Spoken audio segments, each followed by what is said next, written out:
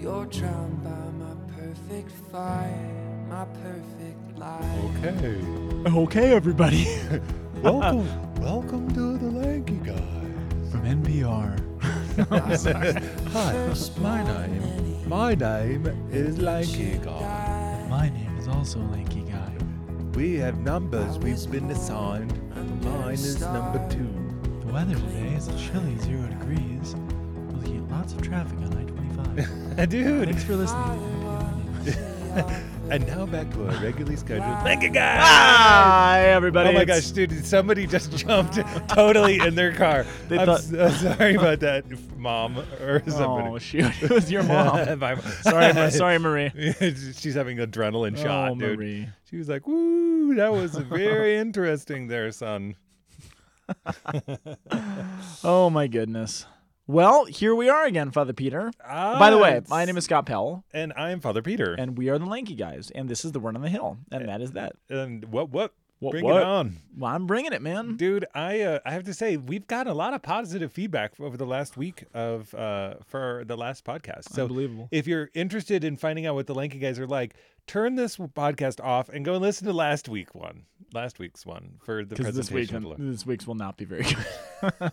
According We've to already decided that. no, I have already decided You decided. I could tell. That's why I told them to listen last week. Then we're free, and then we can just have fun now. that. Okay. Well, okay. For those of you who are left, Then here we go. Let's dig in. Okay. Let's do this. Modern events that are happening in the world. Did you hear about this crazy debate that happened last night between the creationism and evolution? Where? Bill No. Bill Nye the Science Guy, man, showed up with his bow Dude. ties. Up here in Boulder? No, it was in some place in Kentucky, some place called the Creation Museum, Oh. which we don't have to get into this, but I heard that this thing was happening, this creationism versus evolution debate. Okay. Your printer's doing something. Anyway, I heard about this thing, and I knew it was happening. It was on YouTube and stuff, and then I woke up, and it was like all these headlines today. It was on NPR. It was on Yahoo News. Everybody's talking about this creationism versus evolution debate, and it sounds. I mean, That doesn't sound very Catholic. no, I did a little YouTube video on our websites, on our Facebook sites, the Thomas Center stuff, just because I was like, how come nobody invited the Catholics, man? Yeah. It's so lame, and man. The reason why they don't invite the Catholics is because we're not polemical. We're reasonable. We actually have.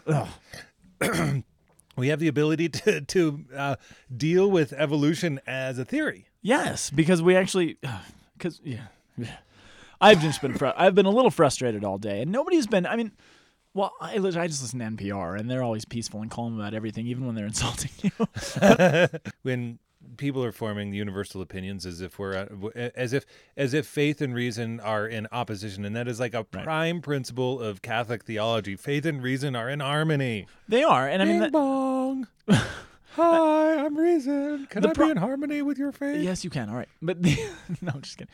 But I mean, the thing that's so frustrating, and this is why I bring this up, and we're not going to tell you any more about this than this, but nothing else. the reason why I bring this up is that we've created the wrong dichotomy, and we've allowed society or the media or whoever it is to paint this picture for us that you're either, on one end, you're either this radical atheist evolutionist that believes that everything is by chance, period, or you're this naive Christian fundamentalist, and there's no room for me to come in the middle and say, well, no, I actually believe that God created everything there is, but there's actually room in the Catholic view of the creation account that he actually did it through these processes that science actually illuminates for us, and that these things are not in conflict with each other. But I can actually hold both of these things in tension and actually be a good Catholic. It's frustrating to me Yes. because there's no categories for that in our society.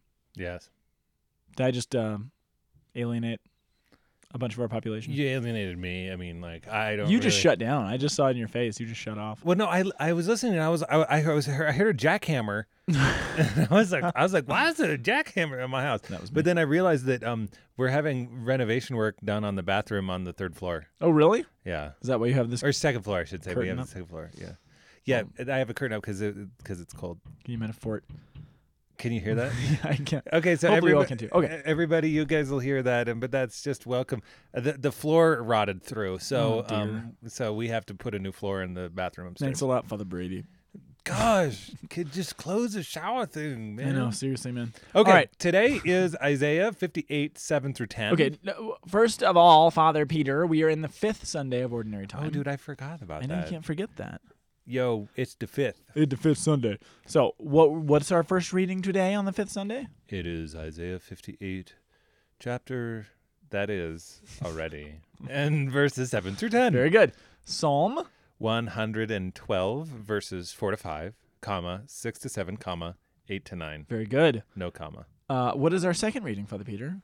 Our is First Core, chapter 2, verses 1 through 5. Very good.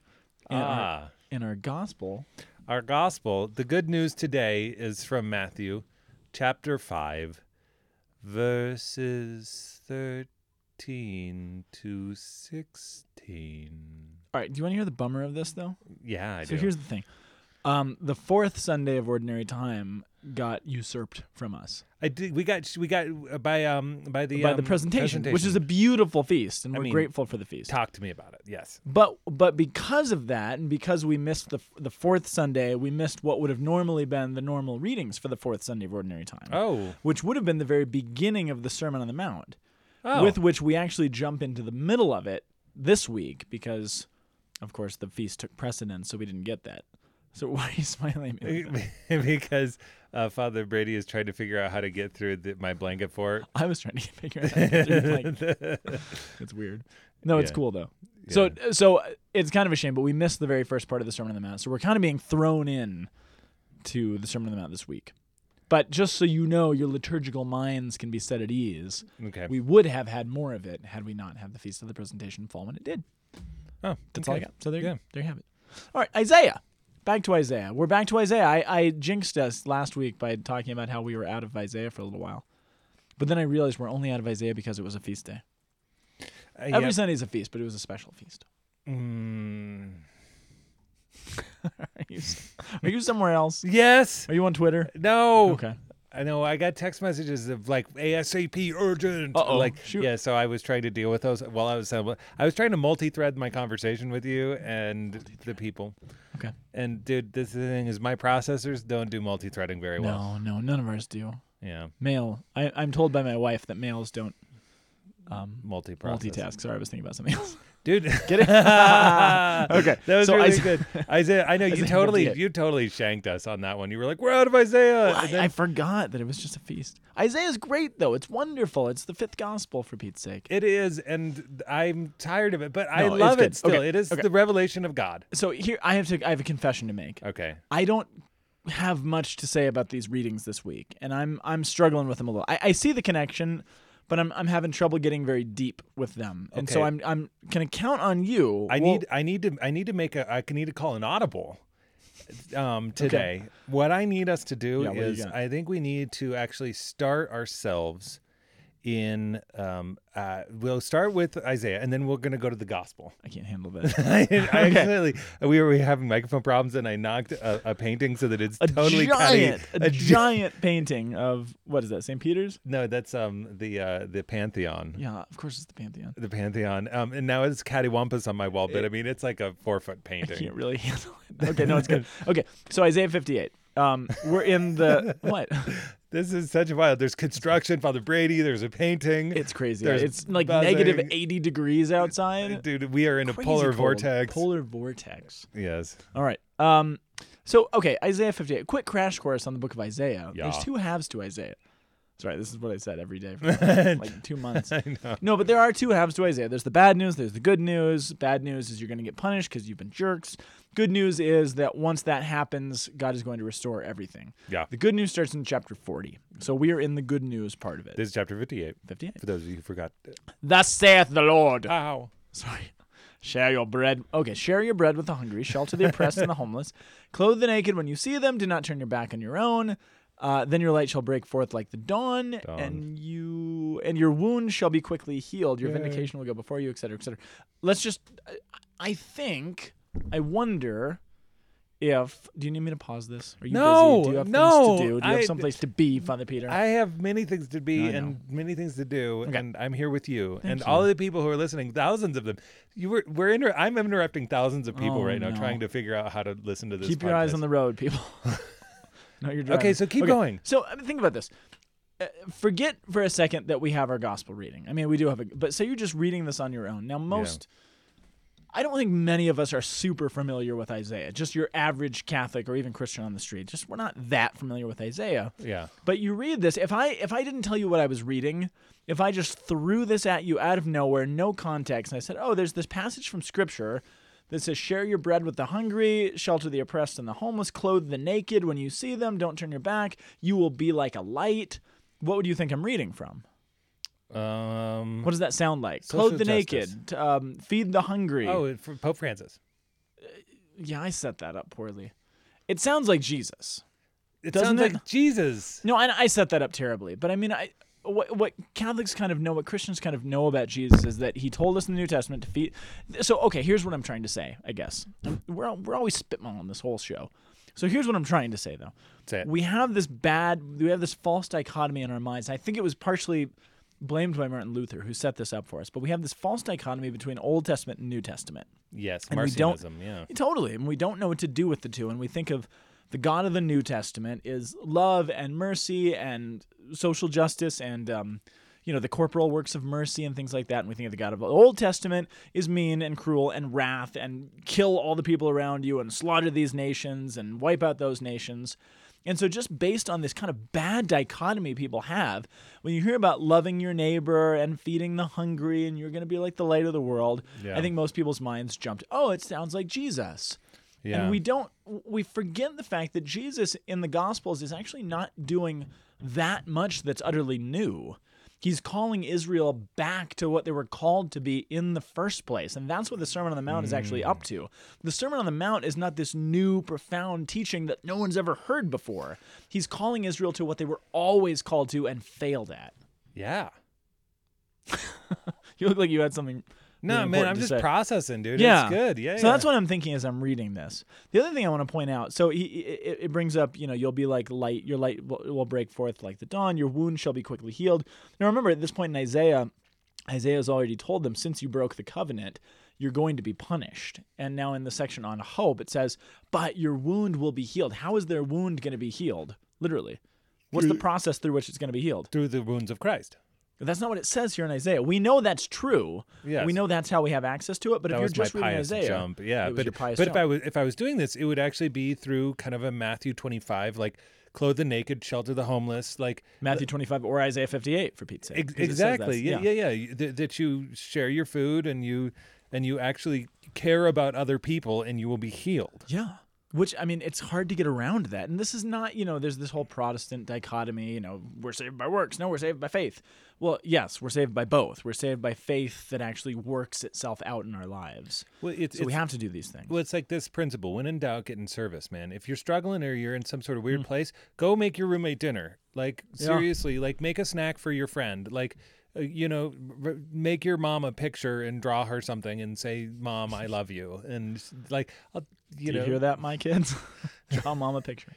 dude. See, we have a very wide variety. We have kids who listen to us. Do we? We really do, and I'm they so they sorry, you actually guys. love listening to you. Because Who does? The kids. No, they don't. Okay, I don't believe you. But I mean, that's great. I believe me. That's Okay, cool. let's Okay, go to the thanks, kids. responsorial time. Well, no, wait. Sorry, one more thing on that. Please. Okay. Please. And this leads us into the responsorial Okay, psalm. please. There is a theme that I've noticed that I don't know what to do with because I want to take it really deeply and really profoundly, but I don't know if you can or not. So this is where I'm going to need your help. And it's in the psalm as well. There's this theme about light and darkness. So remember in the first reading, it talks about you will be light. And actually, if you jump down to the end, it talks about then light shall rise for you in the darkness. The gloom or the darkness shall be to you like midday, the brightest time of the day. So there's all these themes of light and darkness. And then the psalm talks about the just man as like light in darkness to the upright. So if you're a Jewish person who is steeped in the Old Testament, Yeah. what's the first thing you think of when you think of light and darkness? I think of the creation story. Think of creation. Genesis. God brought light out of darkness. So there's all these themes about light. There's light, there's dark, there's light, there's dark. And I'm thinking about creation. I mean, I'm thinking like a good show. Isn't that a joke about a nun rolling down a hill? I'm sorry. I just Only a Carmelite Oh yeah, or Dominican. of Dominican. I It's light in the dark, Oh, like my. Oh my goodness. You know what I'm saying? So there's something going on here, I Yeah. feel like, because there's nothing's coincidental in the scriptures No. or the way the scriptures are tied together. So I'm thinking of creation. I mean, that theme also comes up. I think it was Michael Bergsma on his webpage today. There's also this theme. Light and darkness, I think, would also remind people of the Exodus story. Remember when God led them in the wilderness through the pillar of light, the pillar of fire through the darkness. Yeah. So this idea of being set free. I mean, the creation theme is huge. You know, there's this idea of what is creation? What is God's act of creation? It's God bringing order out of chaos. Remember, the Genesis narrative starts with chaos. God brings order out of it. Yeah. It starts with darkness. God brings light out of it. So what is he doing? What is he telling us? He's saying your nation is in ruin. Your people have strayed far from me, and I'm going to recreate them in a certain sense. How am I going to do it? Well, Jesus is going to show us how that's going to happen. So Yeah. anyway, those are the things that are floating around my head. Dude, that's good. That's what I got. All right, I don't have much to say about the psalm. So can we just jump into the gospel? Well, we have something to say about the psalm. Oh, you have something to say. Why don't you say it? Okay, so the psalm, the responsorial is actually the 'Cause- just 'cause man that- is a light in darkness to the upright. Yes. Or, hallelujah. Or That hallelujah. kills me.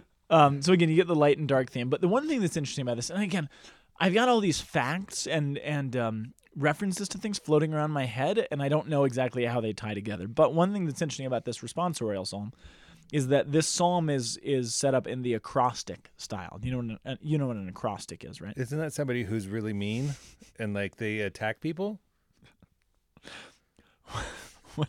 What is that in reference to?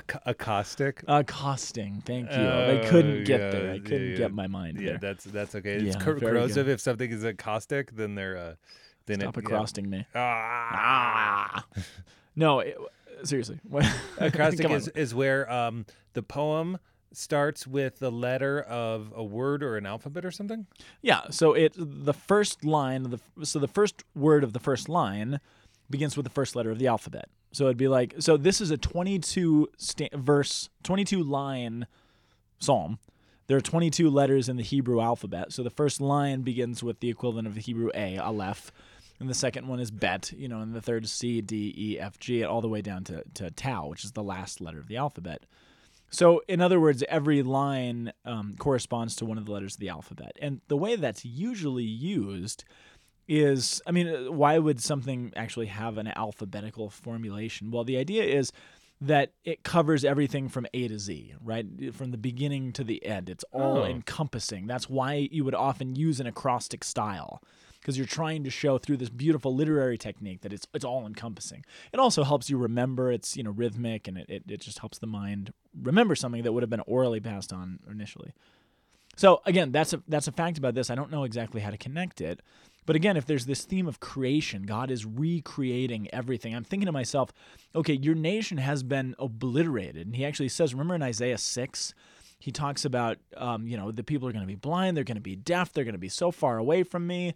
Isaiah says, okay, how long is this going to last? And he says, until the nation lies waste and is obliterated and there's nothing left. And so I'm thinking to myself, okay, there's nothing left of the people of Israel in a certain sense, even spiritually, and their morale is destroyed. So what is God going to do? What is he going to do through his Christ? He's going to rebuild everything from A to Z. The entirety of creation is going to be rebuilt. That's not. I'm reading into it a little bit. Yeah. But there's something that the Holy Spirit is doing through these words. I'm trying to put it together. I think it's really cool that Tau is the last letter of the Hebrew alphabet, because in some sense it's like everything leads towards the cross. That's awesome. And so if you want to know who the righteous and just man is, you're going to land at the cross. Ooh, you land at the cross. That's really good. Yeah, Alpha and Omega, baby. Dude. Beginning and the end. Oh, that's Greek. I forgot what language. I was like, wait a second. We just said it was We were Tau. talking about Hebrew. I know. Actually, I did the same thing. I was like, oh no. I was like, I totally ruined everything. I thought you did for a second. Yeah. All right. So anyway, that's what I got on the psalm. Dude, that's really good. That was a good. We're my starting. thought. We're starting to get it here. I think it's coming together. Okay, so All right, 1 Corinthians. no gospel, dude. I just got to start there. All right, and then, dude, then the Corinthians are going to be illuminated by what I'm about to do. Okay. Take us to Matthew. Okay, Matthew. Okay, here we are.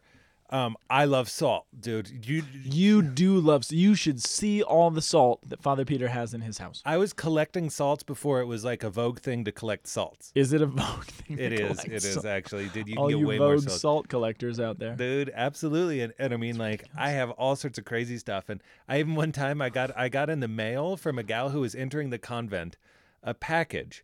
No explanation, no understanding of a little jar filled with black rocks. Really? And I was like, why did she send me a jar of black rocks? Yeah, that's strange. And so I had it sitting on my desk as this mystery. And I was like, because she entered the convent, and so I couldn't talk to her for a year. It was like one of those moments where it was like the final say that she said to me was black rock. And I was like, geez. and so finally I was like, I'm just gonna taste the rock. And so you didn't know what it was. It No. was just a black rock. it was just black rocks. It was just a thing full of black rocks. It turns out it was lava salt. Oh, lava She salt. sent me salt as her parting action of love. That's her parting action. And lava salt at that. Yeah, and that was Sister Joan of Arc. Awesome. Oh, Sister Joan of Arc, who Yeah. was... We've brought up NPR a lot lately today on this podcast. Yeah. But she was on NPR. Remember that? Oh yeah. NPR did a story about the Nashville Dominican sisters and how inexplicably to Sisters them, at least, Cecilia. there was this order that's just growing and booming and doing all these things. And there was a picture on their website of Sister Joan of Arc just schooling some little kid in basketball in her full habit, which is just a really cool picture. Do you remember that? Yeah, absolutely. That was the best. Yeah. And so, Anyway. so salt of the earth. So whenever we see salt of the earth, this is like one of my favorites. Okay. Here's this question: what is the word? What does it mean if salt loses its taste? Okay. And so, a little bit of investigation. The Greek word is moranathe, which is being made insipid, Okay. or depending on how it's made insipid. yeah. Interesting. But this is the thing: is that that translation is unique only to the moment of salt. Everywhere else that it's used, it is actually to be made silly or foolish. Really? Yeah. Which is just really kind of crazy connection. What if you are the salt of the world, but what if salt is made silly or foolish, to become Whoa. to be made a simpleton? So it's used. Wow. So you're being like prove a person or a thing foolish or flat or tasteless. So Wow. it's like it's a poetic expression to say, what if you end up foolish as the salt of the earth? What can make you not foolish anymore? There's nothing that you ultimately you'll be trampled under humanity's foot. You are explaining Paul's letter to the Corinthians, by the way. I There it is. know. Oh, you knew you were doing that. Yes. Oh. That's why we start. That's why we started in the Okay, gospel. I thought you just had nothing to say and you were hoping something would come to you by the time we were done with the gospel. No. Okay, sorry. Go. Please keep Dude, plowing. you judged me. No, I didn't. I have your back, man. No, man, I have yours too. Oh, thanks. I know you do. I do. So it's this total moment Wow. where Jesus is talking about the nature of the discipleship. Sorry. Pardon me. Little technical difficulty. Technical Everything's fine. difficulties. Everything's good. And so now, if we look at the reading from 1 Corinthians. Can I? Okay. You do that. I have more to say about salt. Oh, dude, well, I do too. Again, but I'm this keep wealth going. of facts right now that I'm struggling to find a context for. But you having said it, so everything that Jesus mentions in that Sermon on the Mount imagery, so the salt of the world, salt, light, and a city on a hill, right? Those are kind of the big three images he pulls up, right? Mm-hmm. So what common thing to the audience that he's speaking to would salt, light, and a city on a hill have to do with? Dude, it's the temple sacrifice. The temple. Well, it's the temple. Because wasn't there something to do with salt sacrifice? There's a lot to do with salt in the temple sacrifice. Yeah. So there's two things really, two major things. So salt, number one, it was priests always used salt. They put them on the sacrifices. Number one, as a symbol of purity. Because it got rid of blood. because it got rid of blood. That's So what koshering is. Exactly. It's the salting process. So it purifies. So if we're to be like salt, what are we supposed to do? Purify. Purify. But it also does another thing, which I think is Preserves. it preserves. For what?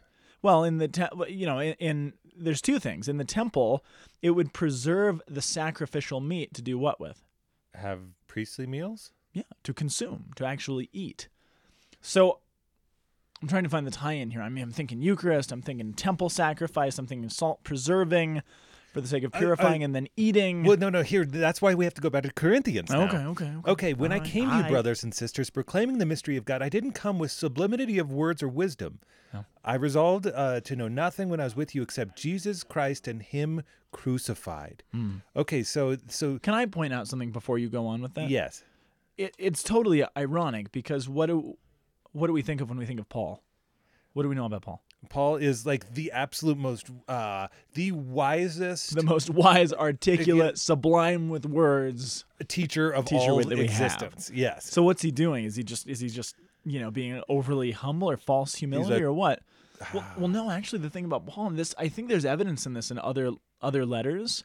Paul's brilliant on paper, but you get the sense that he's actually not much in person. That he's a great writer. He's not an incredibly eloquent speaker. Oh, Because he actually in 2 Corinthians, but they this always try actually to comes kill him back and up. stuff too. And they partially because he doesn't speak well, he's short in stature, he's not very attractive, he says, and he's not articulate and all these different things. So I think they actually in 2 Corinthians they kind of call him a paper tiger. Like you're this big deal on paper and you make all these big threats and big statements, but then you show up and you're like, who is this guy? He's not much. Yeah. He's not much.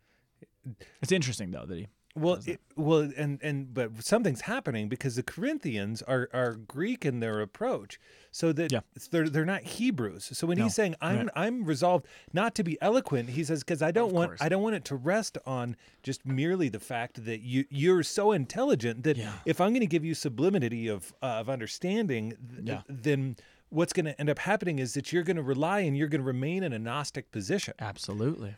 So Jesus, what is he says? Absolutely. He says, I proclaimed him crucified. Yeah. So he is the true sacrifice. Yeah.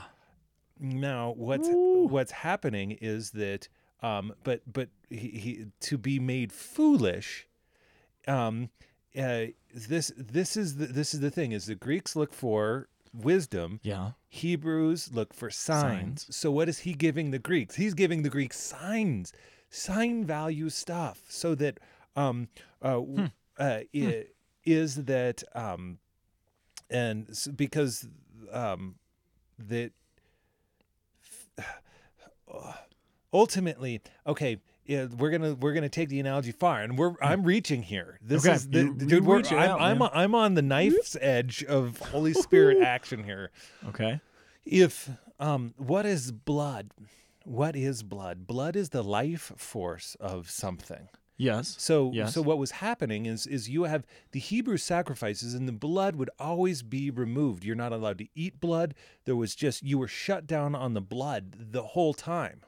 Okay. You had to burn, you know what I mean? You were koshering and like you had to separate that out until finally Jesus comes and says, I want you to drink my blood. And you're like, what? Wait, what now? What? And so he says, Which is what they say in John 6. Like, you want what? yeah. So this is the thing is because so that we can understand how dramatic it is to take the life force of God directly into us. Yeah. But now that we do that, we are meant to salt is to prepare a sacrifice. So you salt it so that you can immolate it. Yeah. And so you are the salt of the world. What we're meant to do is we're actually meant to take up all of the world's life force. Oh, wow. To prepare Holy the cow. prepare the world for sacrifice. To preserve it, To preserve to it. purify it, To purify and to it. prepare it for sacrifice. Absolutely. Ooh, wow. And so And who? Wait a second. Who does that though? Who purifies things, preserves them, and prepares them for sacrifice? you tell me. In the Old Testament, You tell me. there's only one group of people that do that: Levites. the priests. Yeah. So, what is Jesus actually saying in the Sermon on the Mount about us, about everyone in front of him? That they're priests. You are priestly. You are priestly. Not You are- like, yeah. a city set on a hill. Yeah. You have become the temple. Ooh, I feel a little shivery. You are in the light of the world. Like, this is the thing, is that it is like he democratized the temple. Wow. And so that He did. So that he released it and expanded it and sent it to the whole world. Well, how does he have any right to democratize the temple, though? Because he is the Because true he's the temple. He is the temple. And so what's happening is that, like, being made foolish Yes.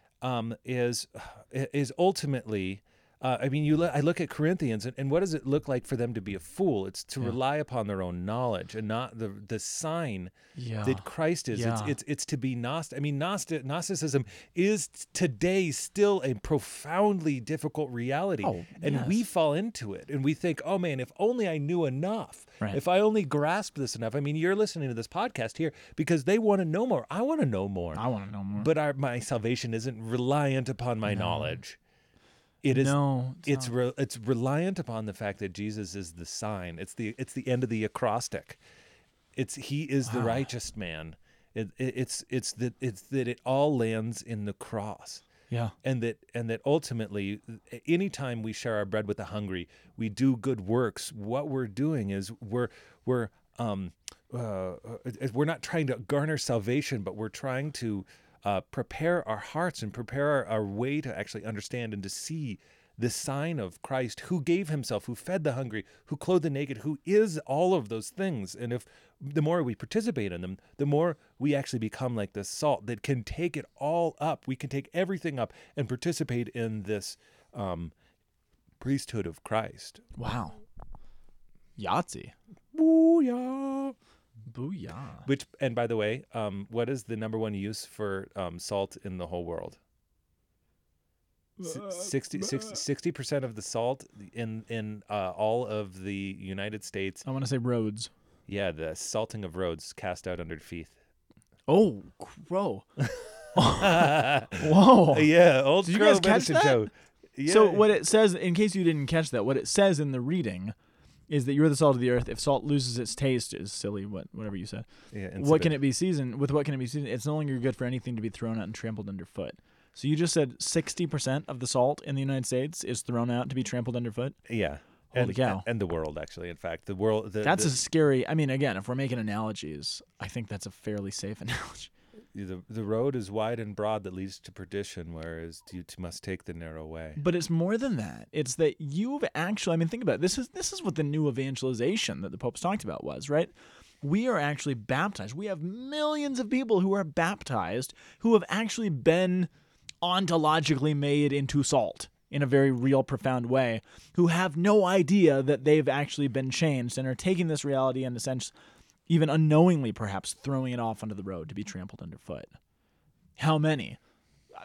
60% sounds like a pretty fair bet. I mean, of the people, think of the amount of people who've been baptized, who've been received the sacrament, who have no idea what that means. 70% of college students leave their faith in their years between 19 and 21. Oh yeah. 70%, man. And what does that mean? 70% take their reality of salt and throw it out to be trampled underfoot. And the world tramples them underfoot is really the truth of it. Isn't that an interesting change of grammar? It's not that they are simply trampled underfoot, but the world tramples them underfoot, which is totally the reality of what's happening. Yes, they are trampled down. And what and we see this every day. We deal with students all the time that are trampled. And so when you see this, you say, okay, yeah, they are so trampled, and it's rough to see. Wow. But this is the thing: is that's the foolishness. Wow. It's like you look at the word foolishness in the Old Testament, to be made a fool of, to play a fool. That is what we're not about doing. We're not foolish. The fool cannot see the other. I mean, the fool does not see the other, whereas the foolish is missing. And so, wow.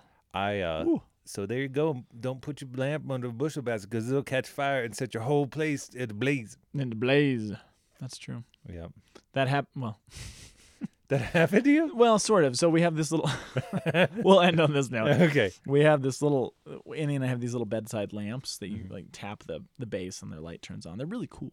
Yeah. But I went to turn mine on the other night, and I didn't realize, but Samuel, my son, my 2-year-old son, had shoved a bunch of CDs in there in between. So they were jammed against the light bulb and the what is it, the lampshade. And there was all this pressure. So when I tapped the lamp, it literally blew up into a huge flame. I was like, ah! Good morning. And it melted the CDs, blew into flames. I don't have a lamp anymore. That's the bottom line. So watch what you put under your lamp shade. Yeah. Put the right stuff, not And, CDs. And so may you all enjoy your salt especially well this week. Indeed. Well, there you have it, everybody. Happy fifth Sunday of Ordinary Time. And Happy shout-outs? Do we have shout-outs? shout-outs. Do you? No.